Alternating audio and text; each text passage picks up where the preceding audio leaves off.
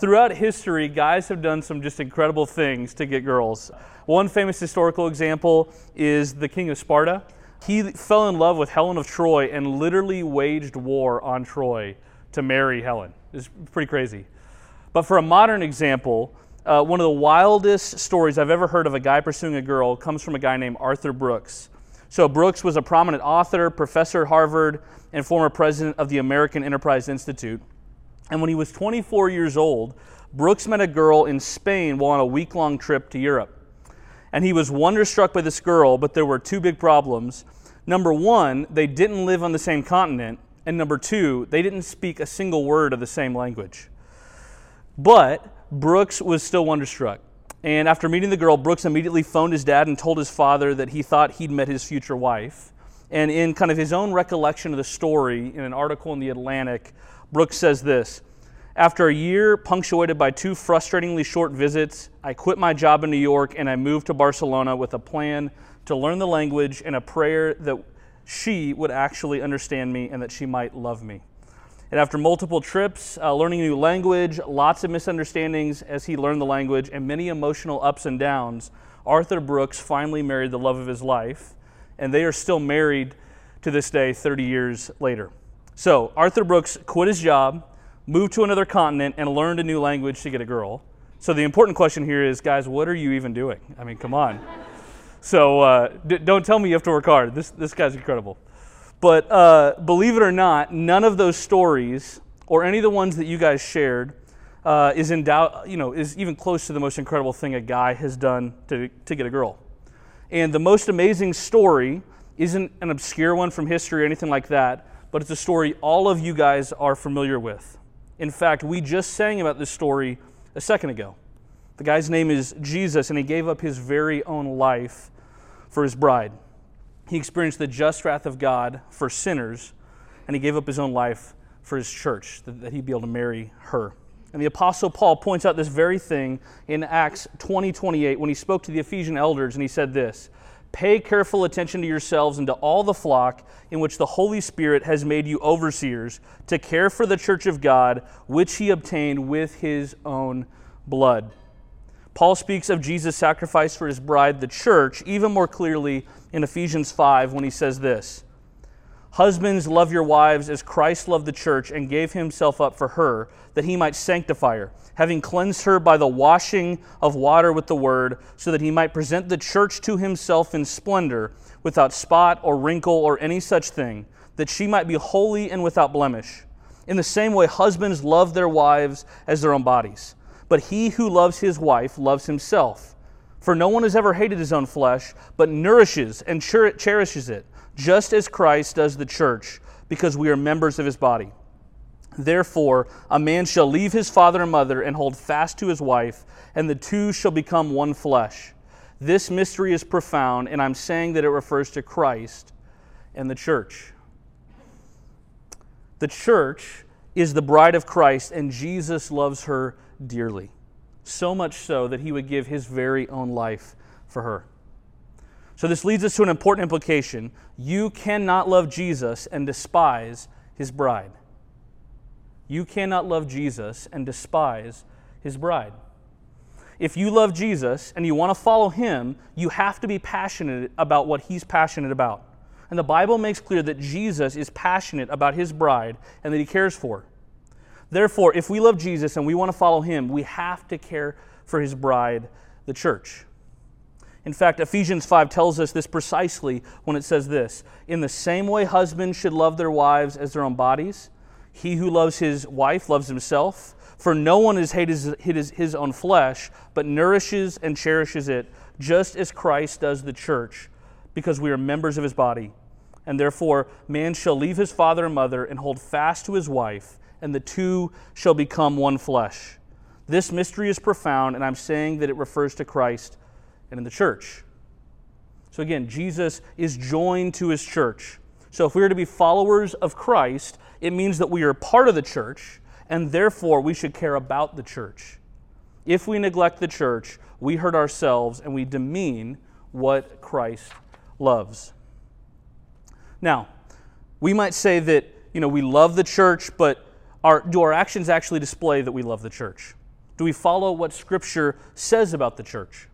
We might say that we care about the church, but we're nervous about theology or talking about the church because we think theology divides.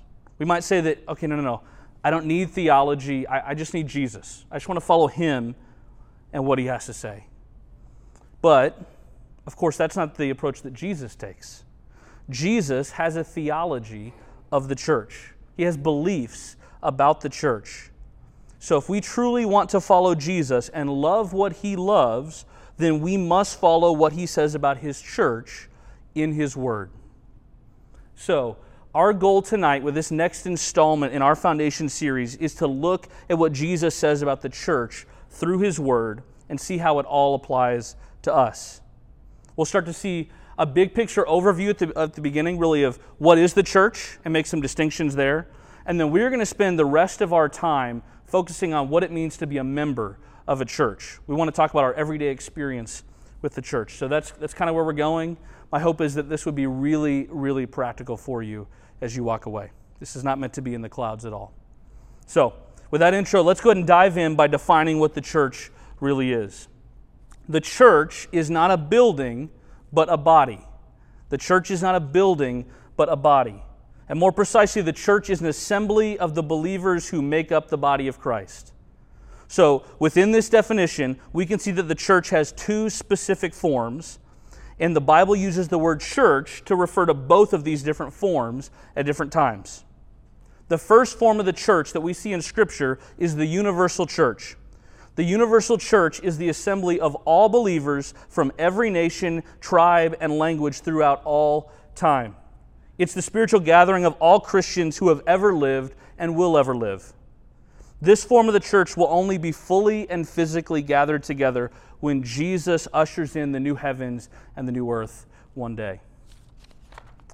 Revelation 7, 9 through 10 gives us a picture of the incredible future physical gathering of the universal church when it says this: "After this I looked, and behold, a great multitude that no one could number, from every nation, from all tribes and peoples and languages, standing before the throne and before the Lamb, clothed in white robes, with palm branches in their hands, and crying out with a loud voice, 'Salvation belongs to our God who sits on the throne and to the Lamb.'"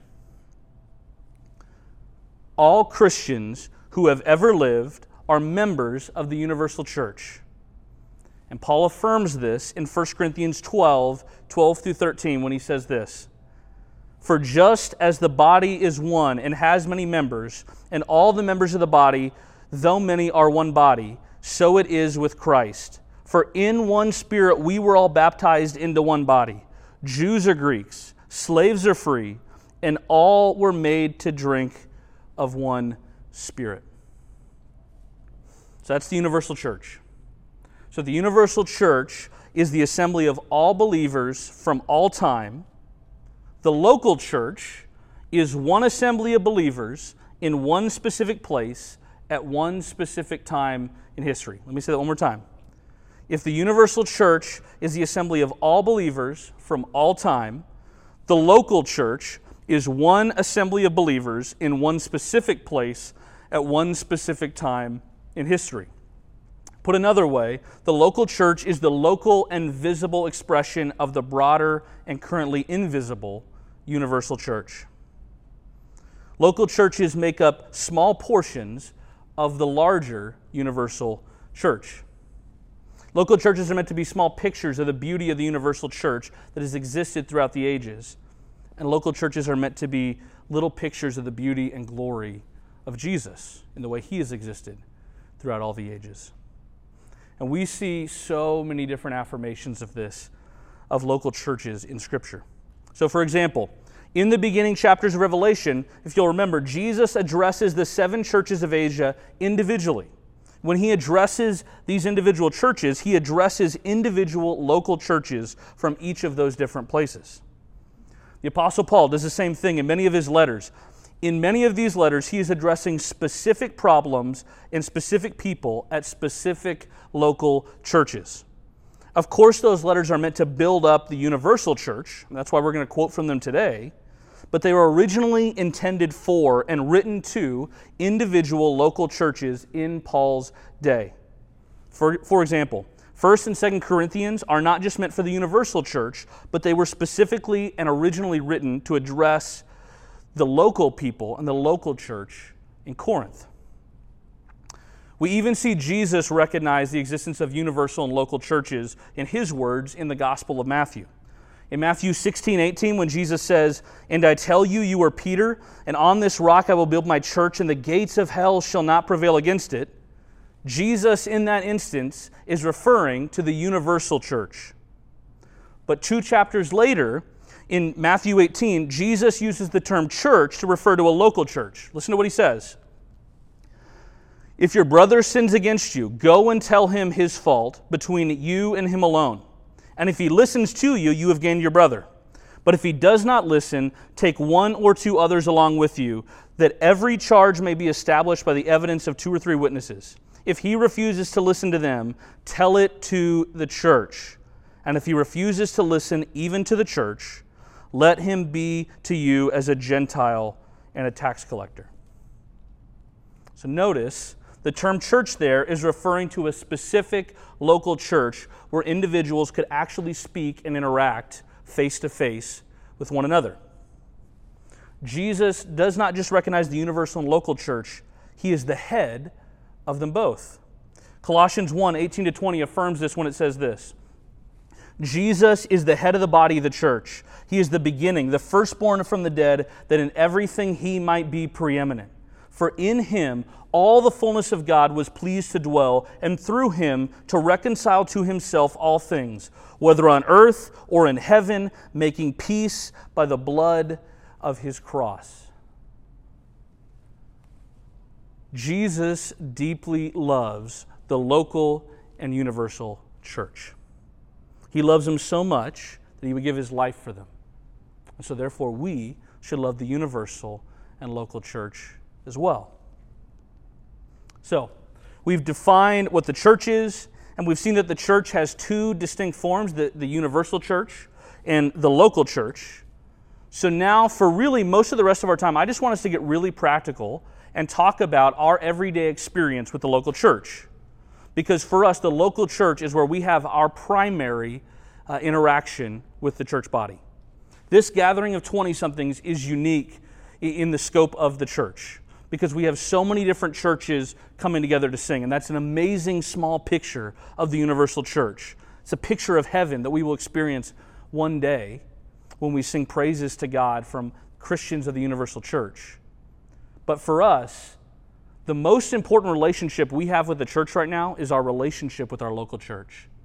If you had to choose between coming to a Thursday night and a Sunday morning of a church you're a member of, I'm always going to tell you to attend the Sunday morning service of a church you've committed to, and where the church family has covenanted with you to look out for you and to care for you.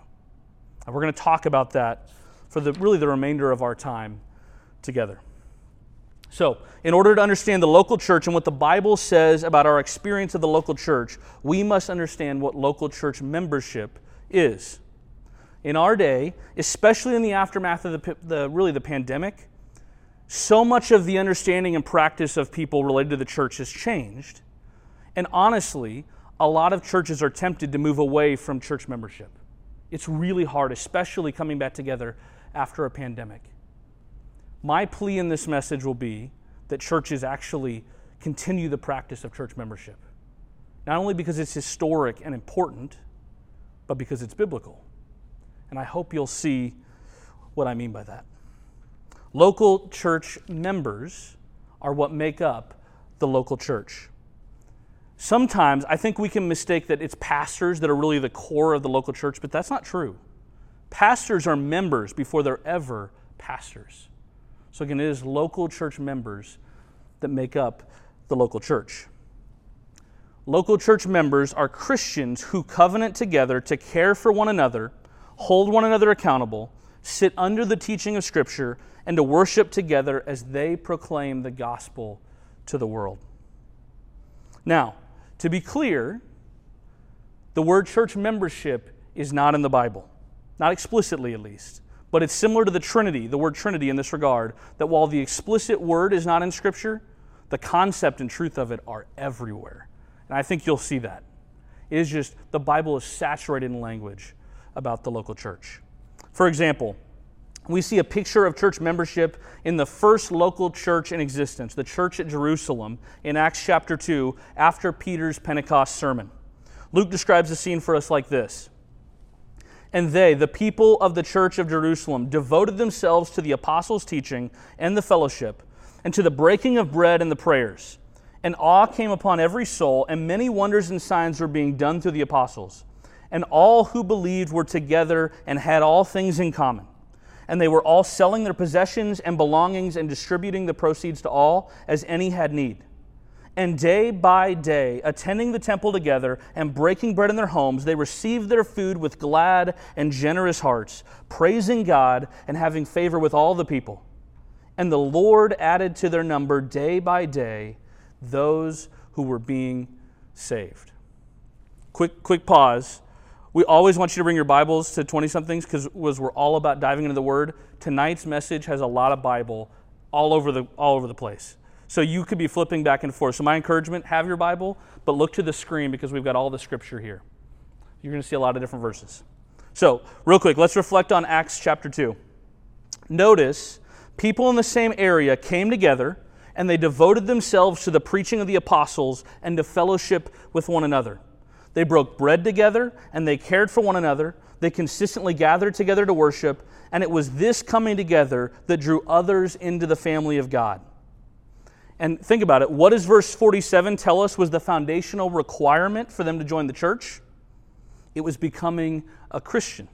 They were added to the number day by day when they came to Christ. But this isn't the only instance in Scripture where we see local church membership displayed. We see it all over the place, especially in illustrations that demonstrate local church membership. So for example, in 1 Peter 5, verses 2 and 3, Peter tells the elders to shepherd the flock of God that is among them. This picture of the local church as a flock of sheep is helpful. First off, a flock of sheep implies that there are a specific number of sheep who make up a flock in one place at one time. In other words, the sheep are members of a specific flock, and specific sheep make up one specific flock. The elders are the shepherds who must know what the specific sheep are in their flock so they know which specific sheep to care for. This is a beautiful picture of church membership. Specific sheep who are members of a specific flock who were cared for by God-given shepherds. It's a beautiful picture of local church membership. Another beautiful illustration that points to church membership comes in 1 Corinthians 12. Paul uses the illustration of a body. He talks about how a body is made up of various parts, such as eyes and hands and feet and the head. And each of these parts needs one another. The body could not function properly with just one part, or if it was missing a part. These members make up one body. These members are specifically associated with one body, and they are joined together in order to work and serve together. Again, this is another really beautiful picture of church membership. God specifically provided the church with people of different gifts and talents and skills in order to serve one another in the church. Paul goes on to talk about how this is true in local churches in 1 Corinthians 14, and we'll see that in just a little bit. Paul is passionate about local church membership and the importance for the various church members to join together in a local body for the good of the local church and the universal church. So being part of a local church isn't just the benefit of your own church, but it actually benefits the broader body of Christ in the universal church. Another illustration, a final one from Scripture, we could say more, but just for the sake of time, just one more, is the picture of family. In 1 Timothy 3 and 1 Peter 4, Timothy and Peter refer to the church as a household or a family. Now think about it. What is a family made up of? Family members. Family members make up a family. And the local church is like a family who formally identifies with one another and loves and cares for one another. Now, notice this. Just showing up to family gatherings does not make someone a member of the family.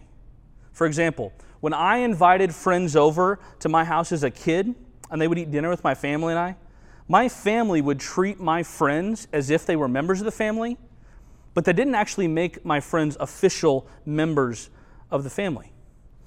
Again, my parents care about my friends, but neither my parents nor my friends are legally bound to one another. If my friends fall and break their leg at school, playing at recess, my parents are not on the hook to pay for my friends' medical bills or to care for them in that way. My friends' parents are the ones, my friends' family are the ones that are called to bring that really intimate care. Doesn't mean my parents don't care about my friends, but there's not a legal relationship there. But if my parents were to adopt my friends, the whole situation changes. Because when there's an adoption, there's a legal and formal commitment that they are joining together as members of the same family.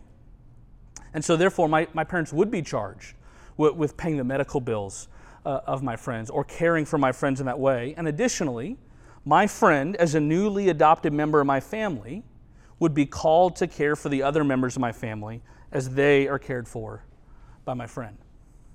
Again, the same is going to be true of the local church. If you just attend church gatherings, that doesn't make you a member of a church. So it could be a quick moment for you to consider, am I actually a member of a local church? Because if I just attend, that doesn't by itself make me a member. Even if I've attended for 20 years, if I have not covenanted together with that church, I'm not formally a member of that family. It'd be something to research because it's an important relationship. The church and the church family and its members may treat you like family, but again, if you are not a member, you are not formally part of the church family. Pastors are not accountable to God to care for you like they are to care for the people who are formal members of the church. Hebrews 13 specifically tells us that pastors are held accountable for how they care for the members of the flock they are given. Similarly, if you haven't committed to formal church membership, you have not identified yourself as a member of the family and have not committed yourself to be cared for by the church and to care for the members of that church. As someone that works in the local church all of the time, I see people who attend church but never officially become members, and yet they consider themselves members. They expect the same level of care as members and expect their voice and vote to be considered just as much as formal members, simply because they attend. Now again, to be clear, I am so thrilled those individuals are coming. This is not to say that if you're not a member, you shouldn't come to church. No, you should. But I want them to be drawn into the family so that they would commit to being part of the family, and they would not only be cared for really well, and they'd be known, but then they would commit to care for others in their midst too. But again, because they have not made a formal commitment to become a member of the church, and they haven't made a formal commitment to care for others and submit to care, the assumption that they are a member doesn't have a basis. Now think about it this way. My friends, again, were always invited over to family dinner, but their regular attendance at dinner did not mean that they should expect that my parents would buy them a plane ticket for family vacation. And it didn't mean that they should expect to be able to vote on what city we were going to go to or what state we were going to go to for family vacation. If we've ever been in that situation, of course, we kind of recognize that seems like kind of an over-the-top thing to expect. But if they were adopted members of the family and formally members of the family, the whole situation is different. Their voice has a different kind of weight.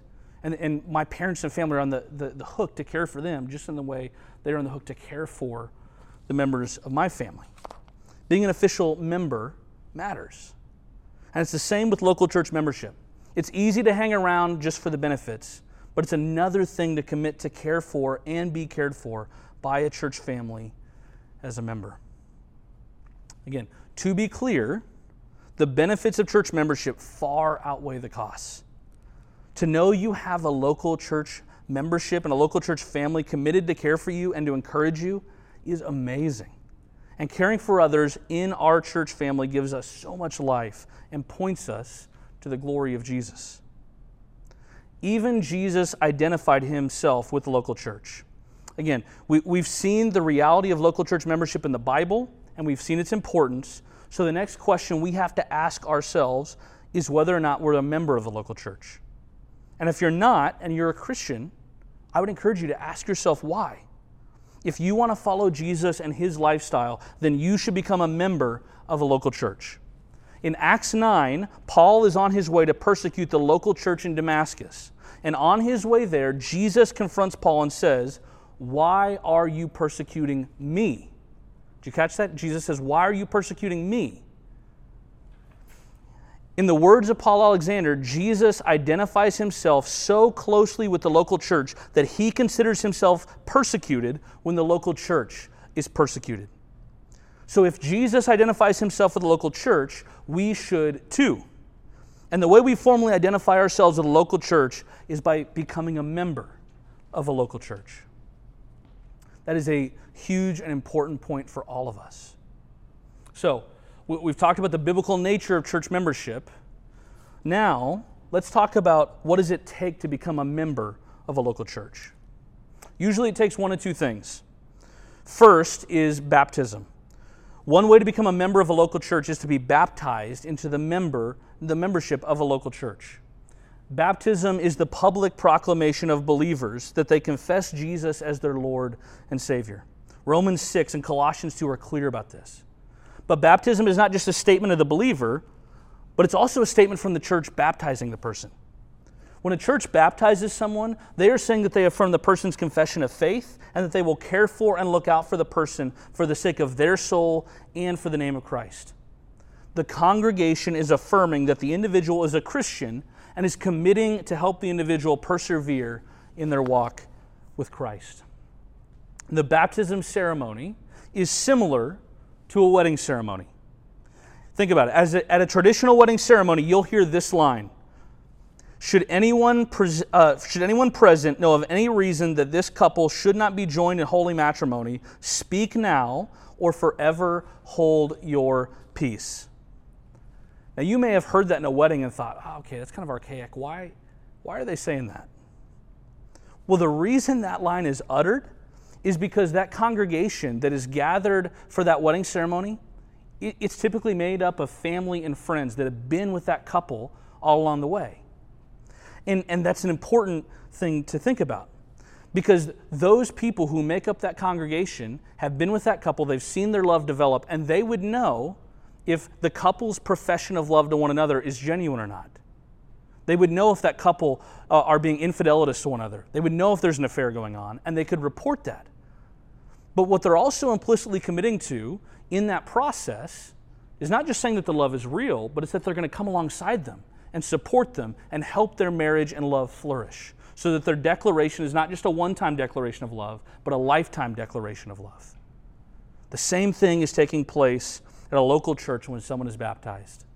When you are gathered together in that moment and you see someone baptized and you're a member of a local church, you are implicitly affirming that that person is a Christian to the best of your knowledge, but also you're saying, as a member of this local church, and this person is going to become a member of my local church, I'm going to walk alongside them every step of the way to the best of my ability so that they would love Jesus for the rest of their life. That this would not just be a one and done deal.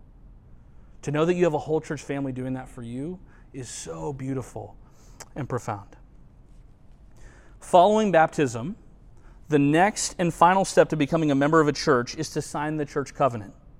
By signing the church covenant, you are affirming that you agree with the local church theologically in key issues, and that you are submitting to the care of the church, and you are saying that you will care for the other members of that church. Now, if you've already been baptized as a believer, then instead of being baptized again, what often you will do is you'll have a membership interview.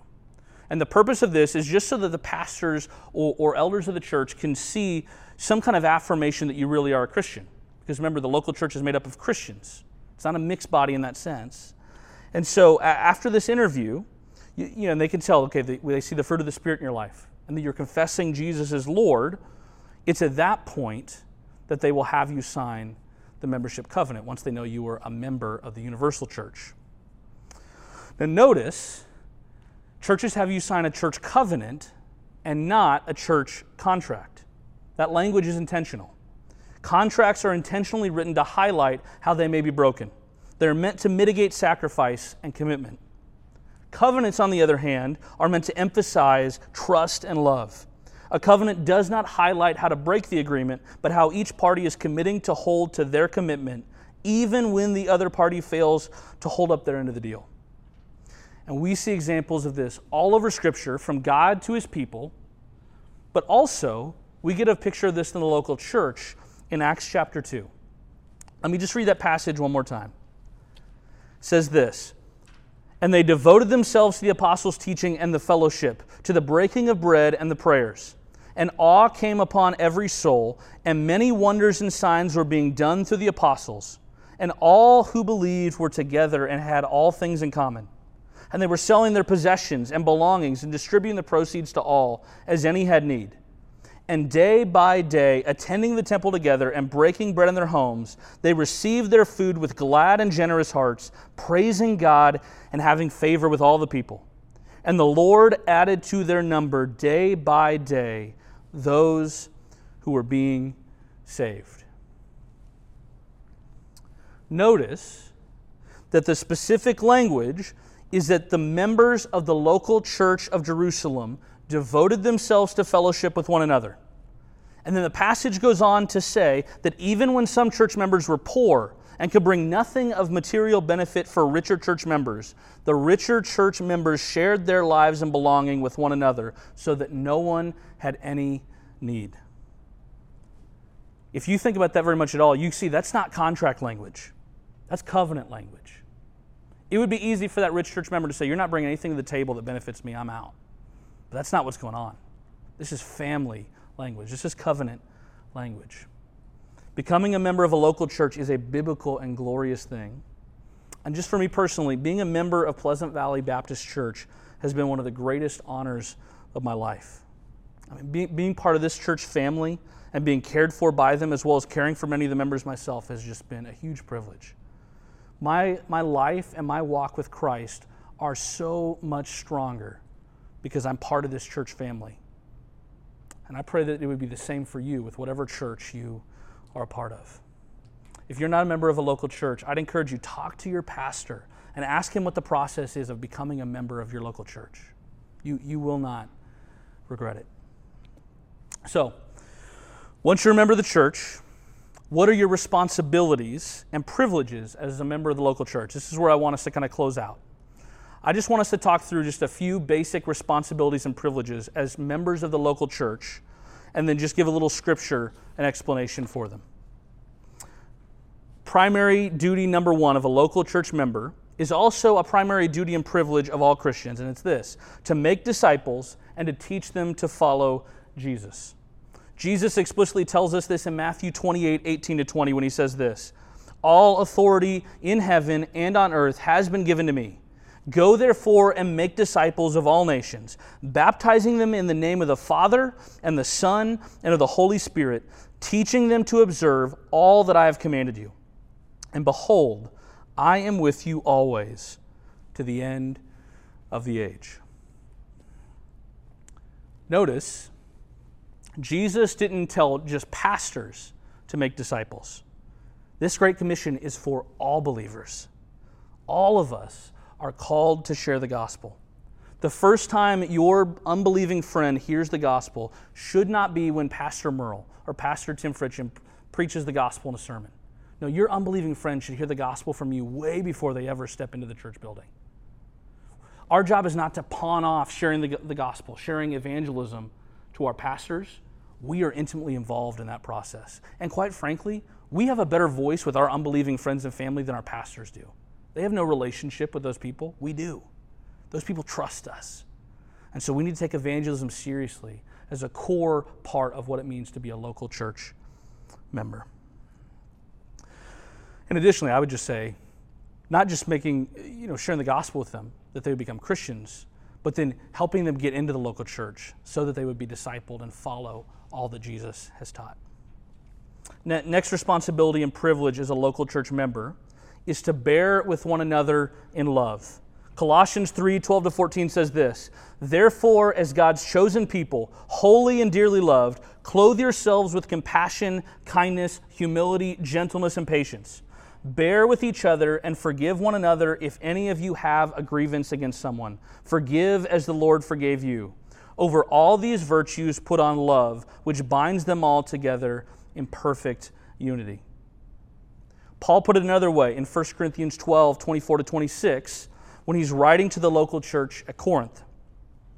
But God has so composed the body, giving greater honor to the parts that lacked, that there may be no division in the body, but that the members may have the same care for one another. If one member suffers, if one member suffers, all members suffer together. If one member is dishonored, all members are dishonored. And if a member is honored, all rejoice together. We are called to love the members of our local church family and care for them. This is the beauty and the strength of the local church, that her members love one another and care for one another, and do that focused on the hope of the gospel. Next duty and responsibility of a local church member is to live generously. And to be clear, this doesn't just mean tithe. That's not what I'm getting at. It'd be easy to say, oh, okay, look at the pastor talking about giving money to the church. That's not my intent. No. I mean a whole life generosity. The deeper point is that we are called to live generously with all of our lives, not just our finances, but with our time and our talents and our energy. Acts 2 gives us a beautiful picture of this.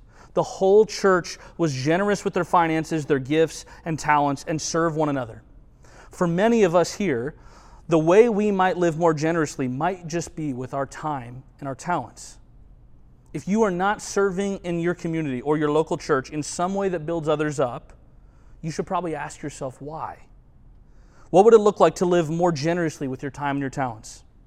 You have no idea how you might bless other people with your service.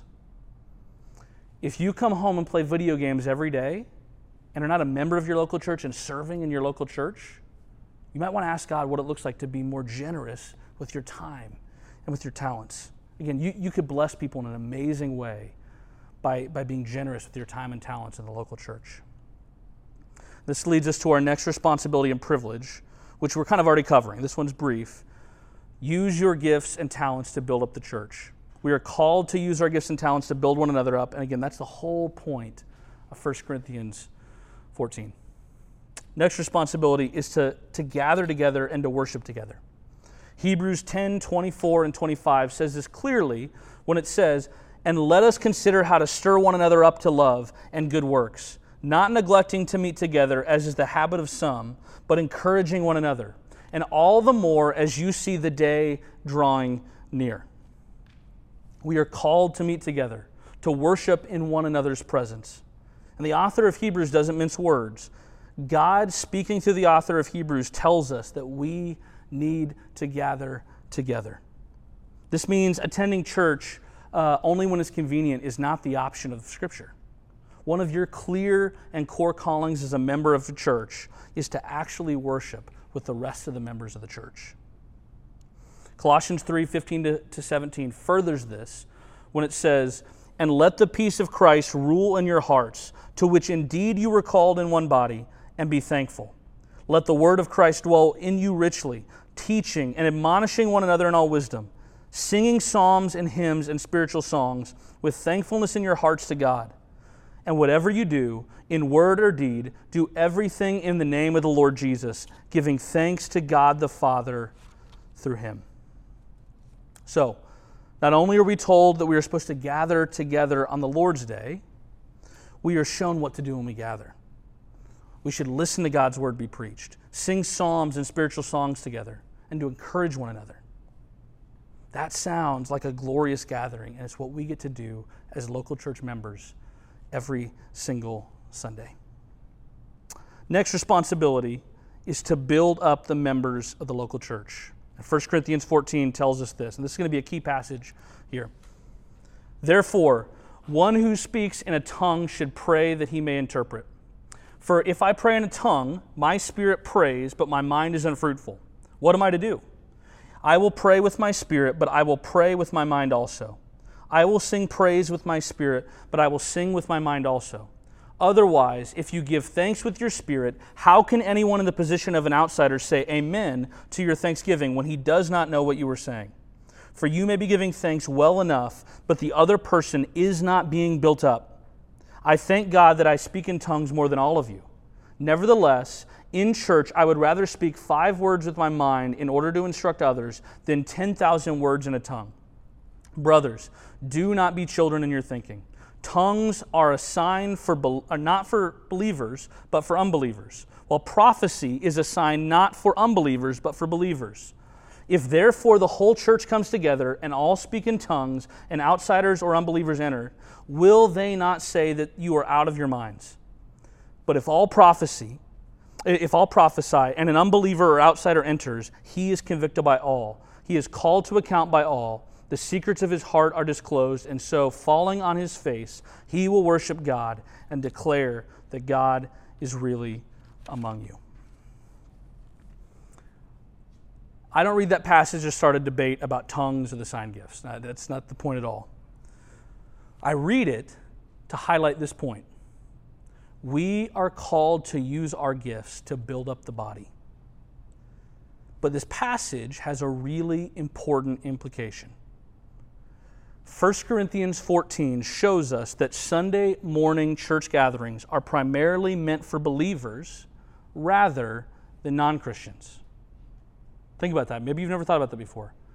1 Corinthians 14 shows us that Sunday morning gatherings of the local church, the local body, are primarily meant for believers rather than unbelievers. Now, to be clear, this is not to say that unbelievers aren't welcome to Sunday services. Of course they are. And Paul is clear about this in the passage. But notice, Paul speaks about the use of gifts. They are building up the members of the church. His point about unbelievers is just to say that we should conduct our church services in a way that if unbelievers were to walk in, they would have some idea of what's going on. So they would hear the gospel and that God might do a work in their heart. But the core of Sunday services are meant to equip believers so that those believers can go out and share the gospel with unbelievers throughout the rest of the week. Sunday morning should be like a recharge for believers so that we can go out and proclaim the gospel when we step out into our community. This just leads to an important aside, and to be honest, this one may poke at the bear a little bit, but I think this is important. I want to take just a second to pull together some of the things we've talked about related to church members, just to make an important point. We have said that local church members are called to gather together, to build one another up, to live generously with our time and talents, and to bear with one another in love. I think this has implications for how we think about doing church online. Now, let me be clear. Online church is a huge gift. If we were alive 1,000 years ago and could not get out in the midst of a pandemic, we would have no way to attend a church service or hear the gospel preached in the same way. We are just so spoiled by technology today. It's amazing. The fact that there are folks who are not in a place to be able to healthily get out yet, that can still have some semblance of connection with their church, that can hear the gospel preached and hear worship, I am so thankful for that. I'm so thankful for that. But, if we were to fast forward time a little bit, the pandemic slows down, the incredibly high risk is slowed down, and we are healthy individuals who are not caring for someone that's immunocompromised in some way, I think we would be in disobedience if we did not seek to attend a local church and instead just watch service online. That was our only engagement with the church. Because I think that if we were to look through all of the responsibilities and privileges of local church members, it would be impossible to do them if our only engagement with the church was sitting on our couch in our PJs watching service. Again, I'm not talking about the folks that are in a position of health where they really do need to do that in this season. I'm not talking to them. But for some of us here, we have grown so comfortable rolling out of bed at 10:59, turning on the TV in our PJs, making coffee while the service starts, and we never interact with another believer throughout the week in our local church. We're not using our time and talents in any way. We're not in the local gathering to be able to hear people sing, to be able to look out for people, to be able to look out for members that may be hurting. That there's not a way for us to be generous with our time and our talents if we never engage with the church in that way. I just don't see a way that we can follow Scripture's commands about being a member of a local church if our only engagement is online. Again, for some of you, that may be a little bit convicting. And I'm happy to talk more about that afterwards. But what I want you to consider is that it is a good thing for us to be together. And I want to challenge us as we go forward, and Lord willing, as things relax from the pandemic, where we can take the masks off, when social distancing goes away, and we really get to come back together, that you would have that in your mind, that you need to be actively part of a local church. The pandemic has taught us that isolation is so dangerous, and we need to be together. It is good to be around other people that are looking out for you. Final 2 points. We're not even going to camp out on these because I know we're going long. It would just be another key responsibility of local church members is to elect and ordain elders and deacons. Hebrews 10:13-17 tells us, obey your leaders and submit to them, for they are keeping watch over your souls as those who will have to give an account. Let them do this with joy and not with groaning, for that would be of no advantage to you. And we see in Acts 6 of the election and the ordination of deacons to be able to serve in the church. Individuals of good repute, solid Christians who are pursuing after the Lord and are living in holiness.